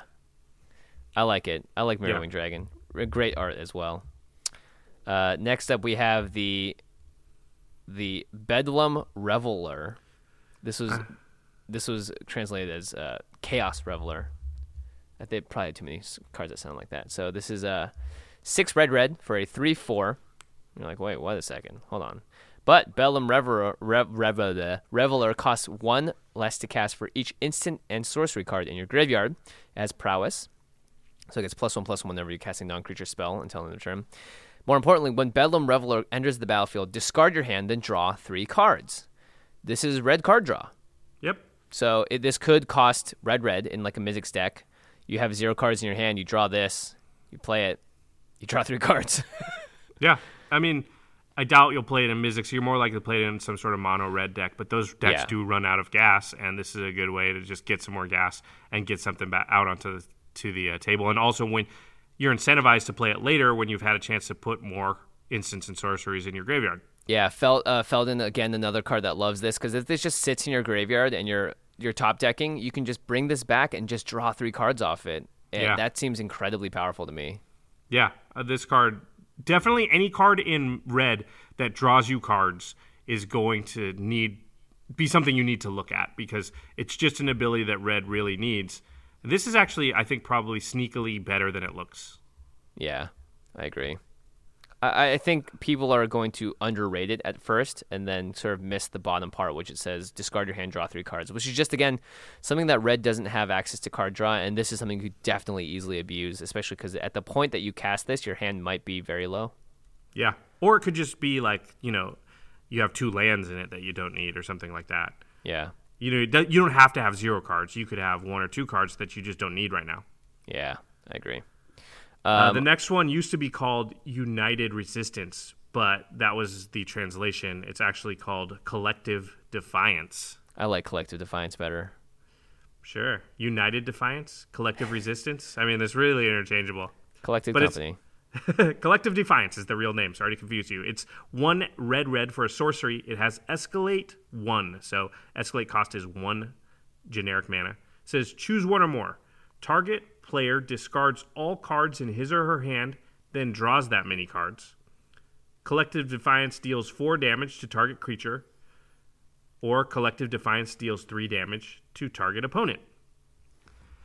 Really being able to kill a creature and then Wheel of Fortune, sort of. It's more Winds of Change, I suppose. It's only for 1 player. It's kind of cool, actually. Yeah. You can only target 1 person. It's pretty good. There's some shenanigans people have been talking about online, like putting Spirit of the Labyrinth out and then Collective Defiancing somebody, which says you can't draw more than 1 card each turn. So, oh God, you make them discard their hand, basically. Brutal. That kind of stuff. I'm sure there's other combos with it. Again, versatility is very, very strong. It only does 4 damage, but that kills most utility creatures. I think it's playable. Yeah, it's definitely playable. 4 damage will kill Oracle of Moldiah. That's a card that I'm always like, you need to get rid of it. Back in the day, Prophet of Krufix was another card that you always had to get rid of, so I enjoy it. Yep. I give it a playable. I give it Jimmy, as the red mage, enjoys this card. This card has been rated P for playable. P for playable. All right. Next up, our final red card is Harmless Offering, the cutest art in the set by far. Look at that kitty. But it has a snake tail. Yeah, that tail's a little upsetting. 2 in a red for a sorcery. Target opponent gains control of target permanent you control. So you just give someone a permanent you control. There are lots of permanents in the game that people don't want. For instance, Demonic Pact is one that we've been talking about in Standard. Yeah, give that's that thing away. That's a crazy one. After you've used it for 3 turns? Hey, by the way, you lose the game now. Okay, thanks. That's pretty good. Yeah. Yeah, I like that. I'm sure there's a lot other cards out there that go really well with this. Make sure you guys tweet at us if you think of any that we missed. I mean, all those cards are in the Zedru deck anyway. So yeah, exactly. Those are this just goes right in there. Those kind of group hugs, gifts type decks, they exist, and this card goes right in there. All right. It's time for potentially more most powerful cards in the set. Yeah, there's at least 2 in green that are in the running. But we're going to start with Stunning Regrowth. Splendid Reclamation. Is that what it got changed to? That's why, as I was saying, I'm like, oh crap, it's not called that. This is top 5, I think. Yeah. So this card is, I can't believe this card exists now. Yeah, it might, again, it's in the running. It might be Mind Dilation powerful. I'm not sure. Splendid Reclamation, 3 and a green for a sorcery. Very simple. Return all land cards from your graveyard to the battlefield tapped. Wow. Yeah. Lands, not basic, not non-basic, just every land you got. Just go ahead and toss it in there. All of them that are in the graveyard, you just bring into the battlefield tapped. Yeah, this seems really, really powerful. I mean, of course, obviously, like Gitrog is trying to dump lands into the graveyard. There's Titania that's sacking her own lands. But just any self-mill deck, like BDM's Sidisi Spider Spawning deck is just self-milling like crazy to get other things in the graveyard, but it's, of course, going to incidentally put a lot of lands in there because, a third to 40% of your deck is lands. So if you just fire this off on turn 9 or 10, you might just get 10 lands into play or something crazy. By turn 4, yeah. Hermit Druid, of course. Oh, my gosh. This card seems really, really, really, really good. And just fetch lands. Like, Splendid Reclamation, to be playable, you only have to get 2 lands off it. Because that's just 2 lands into play tapped, right? That's just explosive vegetation. Yep. So if you get 2 fetch lands and then play Splendid Reclamation, you get the 2 fetch lands back into play because you had to sack them to go get the lands. So just right there, very simple to do. And it's fine. Well, if it's anything above that and it's better than Explosive Vegetation, which is a ubiquitous card played in almost all green decks. That's how good this card is. Yeah, it just gets better and better. And when it gets to the point where if your deck's abusing this, wants to put cards in graveyard, my Tasker deck is going to love this card. Yep. You just get out of control. You just have all the mana in the world. Pretty nuts. The 5-color lands deck, I'll talk about that, I promise, on the cast at some point. This card's insane in that deck. That deck will put, 40 lands into play by turn 10 sometimes. And a bunch of them are going to the graveyard, too, because they're fetch lands. It has every single fetch land. This card will just be insane in that deck.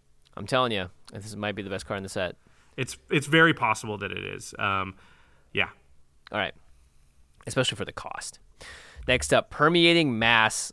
This card is just bizarre. It's a green for a 1/3 creature spirit. Whenever Permeating Mass deals combat damage to a creature, that creature becomes a copy of Permeating Mass. So that's awesome. It's just like this crazy thing. If you can give it indestructible and start blocking with it, everything on the battlefield is eventually going to turn into Permeating Mass. Even if it dies, though, it changes one thing into it, and then that creature is going to pass on to something else. If that creature doesn't die, then you've got 2 Permeating Masses. You're just going to go on and on and on and on. Yeah, that's the thing I think people didn't realize was you turn the creature that it dealt damage to into Permeating Mass, and then now there's 2 Permeating Masses that can change things into Permeating Mass, and then, it just dominoes from there. I wish it wasn't combat damage because then you could put it in like a Tim-type deck where you give it like the ability to ping, but still pretty awesome. Sounds a little too dream fulfillment right there. Yeah, I know. Who wouldn't want to fulfill people's dreams, Jimmy? Duh. Yeah, super cool card.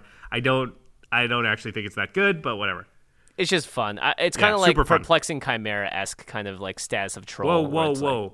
Perplexing Chimera is amazing. True. I don't give that card enough credit. That card is one of the stronger commander cards. Important tip, everyone. Okay, the next one is Emrakul's Evangel. It's 2 in a green for a creature, Human Horror. It's a 3/2. It says tap, sacrifice Emrakul's Evangel. Evangel's a hard word to say. Tap and sacrifice it, and any number of other non-Eldrazi creatures. And then you put a 3/2 colorless Eldrazi horror creature onto the battlefield for each creature sacrificed this way. So you can basically turn all your tokens into 3/2s rather than 1/1s. Give them haste. Boom, you've got a much bigger army than your little 1/1 squirrels running around. What we're going to do for you. Yeah. Yeah. 3/2 is significant. It's 3 times the amount of damage than a 1/1, and it can really get... I mean, like, this is a game winner, right? You do this at instant speed before your turn starts, even to give them haste. Yeah, that's true. They have virtual haste that way. Boom. You've got an army of 3/2s. And, I mean, if you even have, like, Concordant Crossroads out for 4-man, you play this and Concordant Crossroads, everyone didn't think you had lethal. Now you definitely do. Yeah, that's a good point. Like, you had 21 ones, and they're like, well, okay, that's a little bit scary, but, you know, we can block a few, and it does 20 damage. And then you go, boom, boom. It's similar to what Craterhoof Behemoth would do, right? Not as good. Not as good. Nothing will ever be as good as Crater Daddy. I hope not. If they make a card as good as Craterhoof, we're in trouble. They kind of got a little close, but not even. Thank goodness. Let's just... Craterhoof can be the only one that's that good. That's fine. All right. Here is the other potential best card in the set. Eldritch Evolution. 1 green. It's the new Natty Order. Sorcery. As an additional cost to cast Eldritch Evolution, sacrifice a creature. Oh, that's a downside. I don't think we can play this card anymore, Josh. So the second part of the text. Search your library for a creature card with converted mana cost X or less, where X is 2 plus the sacrificed creature's converted mana cost. Put that card onto the battlefield, then shuffle your library. Exile Eldritch Evolution. So that's a downside there. The card goes away forever when you use it once. But you can turn a 3-drop into a 5-drop, a 5-drop into a 7-drop. It's for a one-shot use better than what's that artifact? Birthing Pod. Birthing Pod. Yeah, that's the thing. I think a lot of people are saying, like, it's not that much better than Birthing Pod. There's a couple things going on where I do think in a lot of circumstances it will be. Obviously, Birthing Pod's reusable, so it's better in longer games. But as far as, like, as a game winner finisher type deal, Eldritch Evolution is super powerful because it says when you sacrifice the creature, it says you can search your library for a creature card with converted mana cost X or less and put it into the battlefield. So let's compare it. There's 2 cards that are obviously compared to it, right? Natural Order and Birthing Pod. Natural Order has the upside that it doesn't care about what the converted mana cost of the creature is, but you can only go get a green creature. So the amount of creatures that you can go get is just naturally not as good, right? You can't go get, I don't know, New Emrakul, which, by the way, you wouldn't get the cast trigger, so maybe you don't want to do that. And then the other card it's compared to is Birthing Pod, which is an artifact that costs 3 and a Phyrexian green mana, and then it costs 1 and a Phyrexian green mana to activate. And you tap the Birthing Pod, sacrifice a creature, search your library for a creature card with converted mana cost equal to 1 plus the sacrificed creature's converted mana cost, and then put that card into play. So if you sacrifice a 2 casting cost, you go to 3, you go to 4, blah, blah, blah. But you don't... It has to be that number. Yes, exactly. And so I think that's what people are forgetting is that Eldritch Evolution lets you turn your creature that you've got on the battlefield into something that's within a range of converted mana cost. So your versatility is so much greater because you don't, like, you sack a 5-drop, you can go get 7 or less. You don't have to get a 7-drop exactly. Yep. Very interesting. Yeah. I do like that because sometimes I'll do it and be like, I don't actually know what I'm looking for. And they'll be like, oh, cool, I can choose all 3 of these. Right. Etc. So it's doing a bunch of stuff that we always say is powerful. First of all, tutoring, very powerful. It tutors it directly onto the battlefield, and it does cheat mana cost because it only cares about CMC, and you get, 2 above whatever you sacrifice. Also, think about all the creatures that cost, like, multiple colors of mana, and maybe you don't have to worry about that when you use Eldritch Evolution. Anyway, this card, we're going to be finding new uses for it and little combos for it for years to come. I think it's very, very strong. Yeah, I agree. Anyway, let's move on to colorless Eldrazi. Technically, these actually do have colors because in their text box they have a color symbol, but otherwise they look colorless. The first one is the Craterhoof wannabe, I guess. The right. Craterdrazi Behemoth. Craterdrazi. It's the 10-drop Decimator of the Provinces. It's a 7/7 Eldrazi boar, and it has Emerge, the first card we've seen with Emerge now. You can pay this spell. You can cast a spell by sacrificing a creature and paying the Emerge cost reduced by that creature's converted mana cost. So the Emerge cost in this case is 6 green, which is 1 less CMC than 10. However, you can sacrifice a 6-drop and only play green for this, which is pretty powerful because when you cast Decimator of the Provinces, creatures you control get +2/+2 and gain trample until end of turn. And Decimator himself or herself has trample and haste. So For 3 mana, it's not bad. It's definitely a fair Craterhoof Behemoth. Yeah, way, way more fair. Because you can't attack with that creature you just sacrificed, especially if it's a 6-drop. It's going to be pretty big in general. So yeah, it's a fair Craterhoof. It's still really cool. And I think if you're trying to play an Overrun-esque deck, you're going to play this card anyway.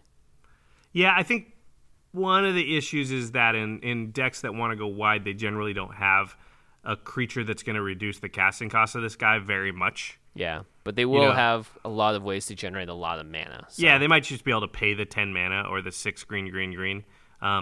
Yeah, it's a lot of decks that have Craterhoof maybe might want 2 versions of Craterhoof, or Craterhoof's not super cheap, so this is a good like budget alternative because I don't think it's going to be super expensive. It's not going to. I mean, I could be wrong, but it doesn't seem very constructed playable to me. Mm-hmm. I agree. Just the green makes it pretty tough. Yeah, you have to be pretty mono green to really get that going. Maybe an elf deck could see this, but even then, they just don't have enough creatures to sacrifice that are high CMC enough to make it worth it to be able to cast something this huge. Yeah, although elf decks do make a ton of mana. I don't know. We don't know enough about those formats to be able to say, but it feels like it'll be probably not as expensive as Craterhoof Behemoth. Yeah. The next one is Elder Deep Fiend. Also has Emerge. So it's an 8 generic mana for a 5/6 flash. It also has Emerge 5 and 2 blue. So again, you can sacrifice a creature, and then you can subtract that CMC from 5 and 2 blue and pay the remainder. When you cast Elder Deep Fiend, tap up to 4 target permanents. Sweet.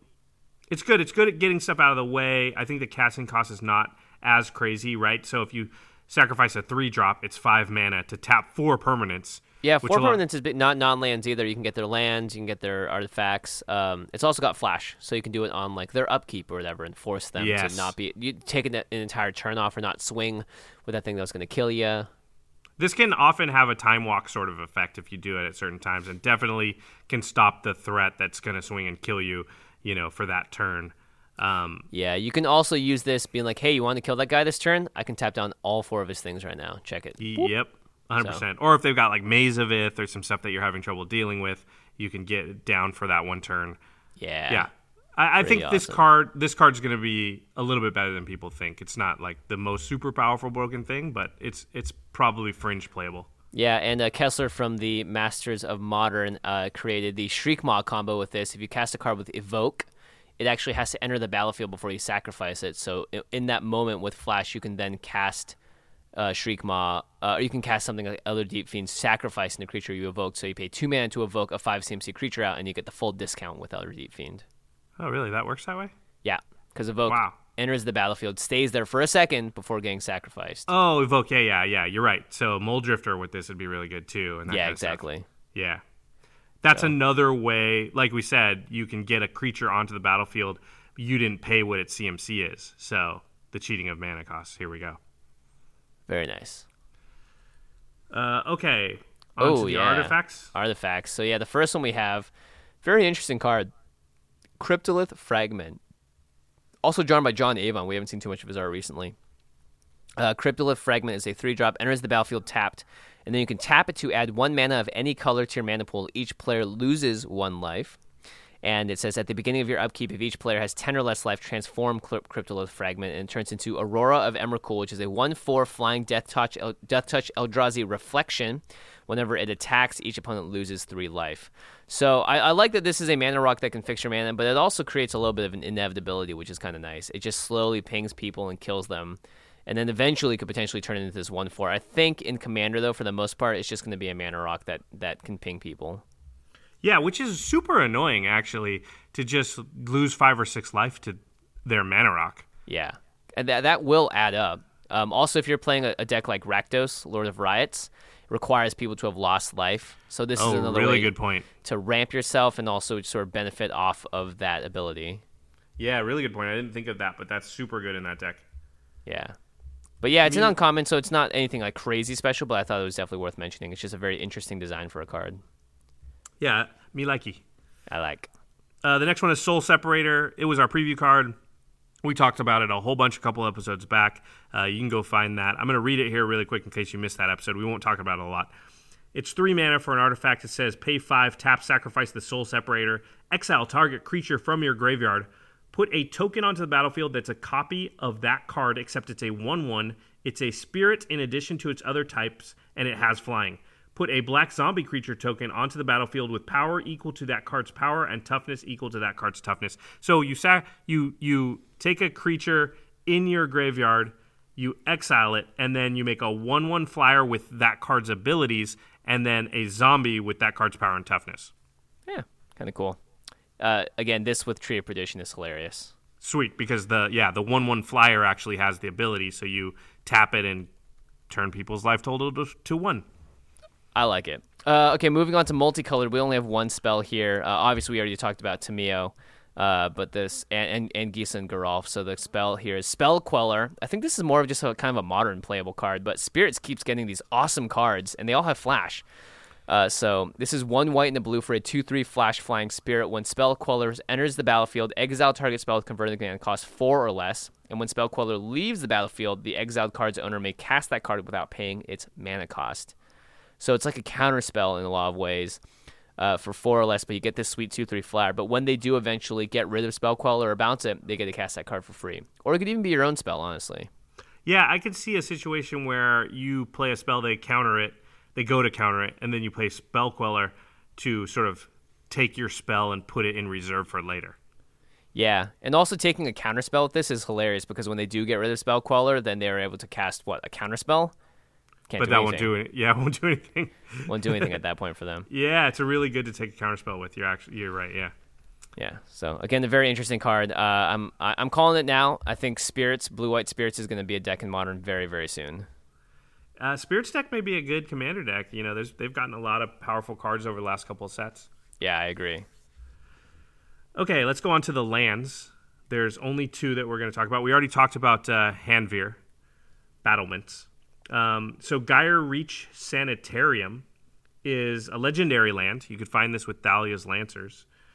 You tap it to add diamond mana or colorless mana to your mana pool, or you can pay 2 and tap it, and each player draws a card, then discards a card. Interesting. Making everyone draw a discard. If someone has 0 cards in hand, guess what? They're discarding that card they drew.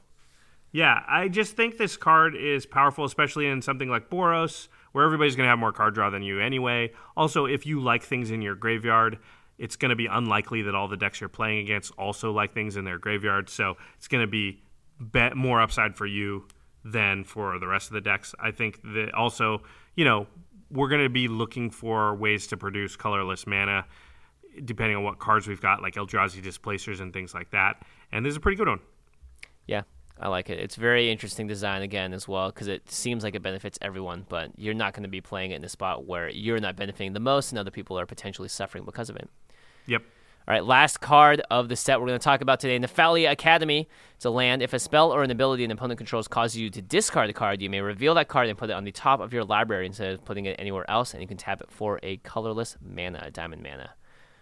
So yeah, just nice utility land. I don't know how many discard effects people run in EDH, but this is nice that it's on a land. So you can just still, tap the land to do stuff, and it also has this added-on ability where it sort of protects you against mass discard or random discard like Hymn to Toruk, etc.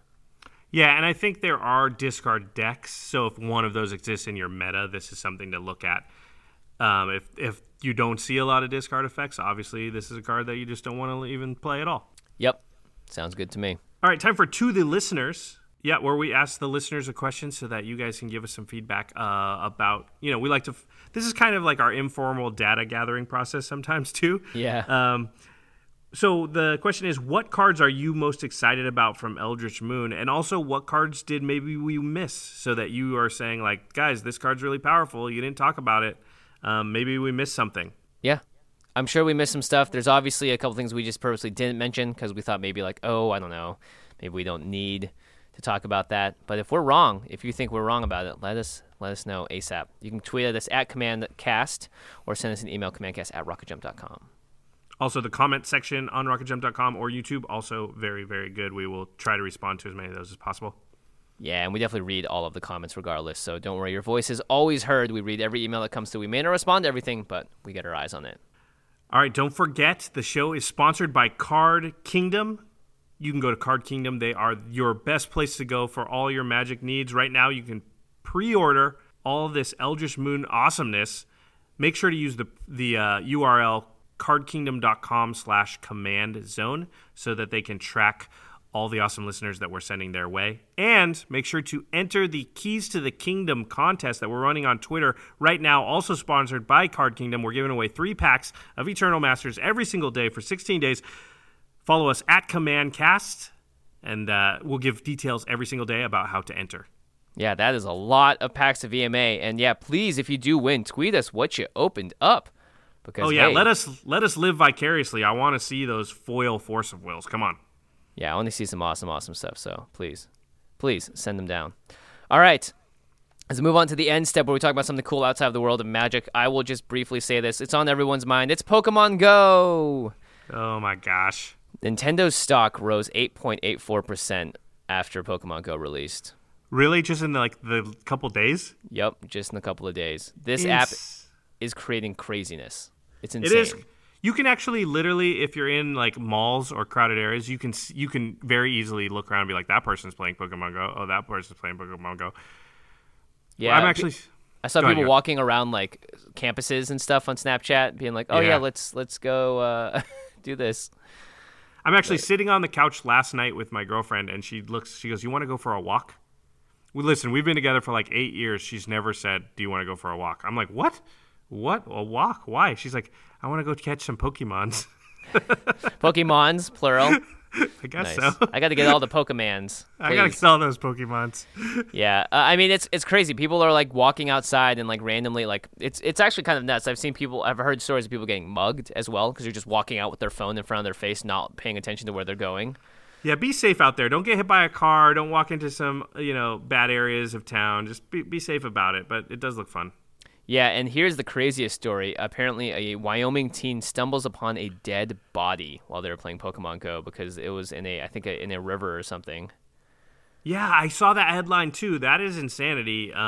So I guess Pokemon Go also helps us solve cold cases. Yeah, at the very least, it gets more humanized out in the world and witnessing the world. And hey, if it's getting more people outside, then freaking go for it, man. That's awesome. Yeah, just look up from the phone regularly. It's kind of like checking the mirrors as you're driving. Yeah, don't just walk blindly into traffic or whatever. Please be very careful if you're playing Pokemon Go out in the wild. Okay, time for the cleanup step. Make sure to check out our sister podcast, The Masters of Modern. Alex and Ben talk about Modern as a format and all things competitive Magic. You can find them on Twitter at the MMCast, and you can listen to their show on rocketjump.com under the podcast tab. That's right, and our editor for the show is Terry Robertson. You guys can check out full videos that shows all the card images we talk about, as well when we're talking about cards from the set, on all the things we reference.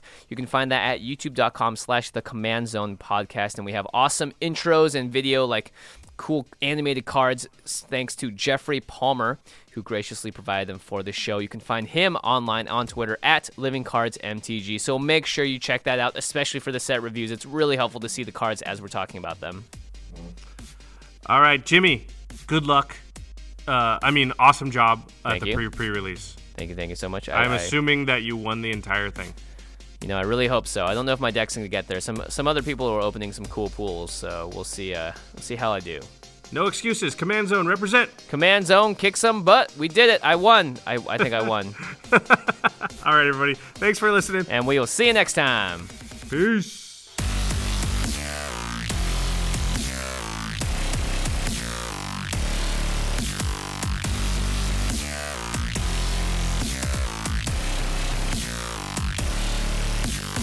Thank you for your attention. For further inquiries, send an email to commandcast@rocketjump.com or ask us on Twitter at JFWong and at Josh Lee Kwai. See you later, alligator. Greetings, humans. Angie has made it easier than ever to connect with skilled professionals to get all your jobs projects done well. I absolutely love this because, if you own a home, it can be really hard to maintain. It's hard to find people that can help you for a big project or a small. Well, whether it's in everyday maintenance and repairs or making dream projects a reality, it can be hard just to know where to start. But now all you need to do is Angie that.